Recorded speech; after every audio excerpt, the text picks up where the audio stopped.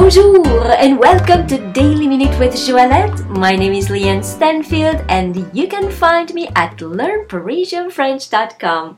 Your bilingual year starts here. Today we will conjugate the verb punir au présent, to punish in the present tense. Punir au présent. Please look in the description of this podcast to see the spelling of this verb.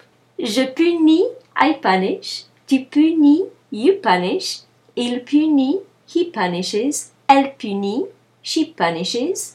Nous punissons, we punish. Vous punissez, you punish. Ils punissent, they punish masculine.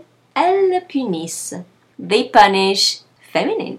Je punis, tu punis, il punit, elle punit. Nous punissons, vous punissez, ils punissent, elles punissent.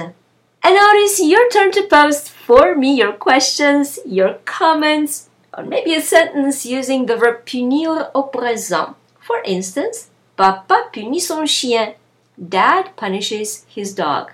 So if you like this podcast, please give it 5 stars and share it with your friends. And if you'd like to receive my free French crash course and news about my next French immersion retreat in Paris, please come on over to learnparisianfrench.com and subscribe to the newsletter. Merci beaucoup et à demain!